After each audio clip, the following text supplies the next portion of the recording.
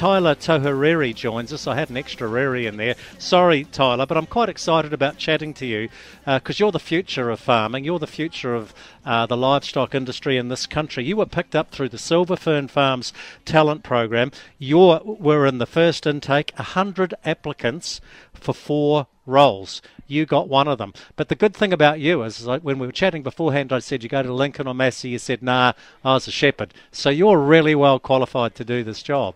Yeah, well, I think so anyway. I must be all right if I got the job out of 100 people. So, yeah, it's been a pretty cool year, actually, learning lots and lots more to learn. So some of the stats, and this is probably reflected right across the livestock rep industry in this country. Silver Fern Farms, 50% of the reps are 50 or older, 20% are 60 or older, but 25% of the reps have been in the business for more than 15 years. So you kind of balance the demographic a wee bit. You're young, you're female, you obviously tick some diversity boxes and balance boxes that are lacking in the industry. Yeah, and it's good to see obviously a lot more females involved. Of the 100 applicants we had last year, 50% were females, and Silver Fern already have a couple of full-time reps that have been females as well. So yeah, it's been.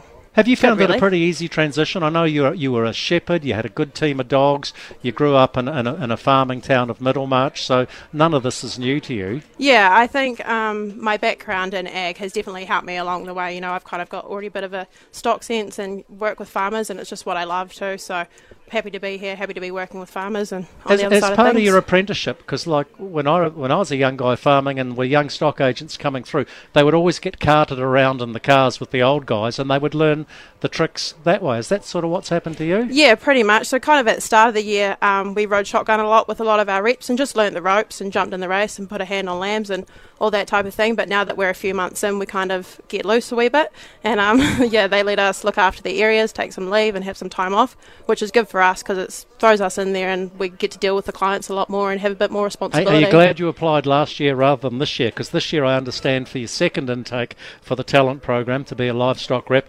400 applicants for 3 roles. Yeah, it's pretty impressive really. I don't know if I would have got the role this year. So yeah, I've heard there's some pretty cool talent coming through, so that's really exciting for the company and for the industry. Well, Tyla Toheriri, I think you would have got through because you got an outstanding CV, not only in farming, you're a champion hockey player and rodeo expert as well. Hey, great to catch up with you. The future of the livestock industry is in good shape if people like you are going to be servicing it.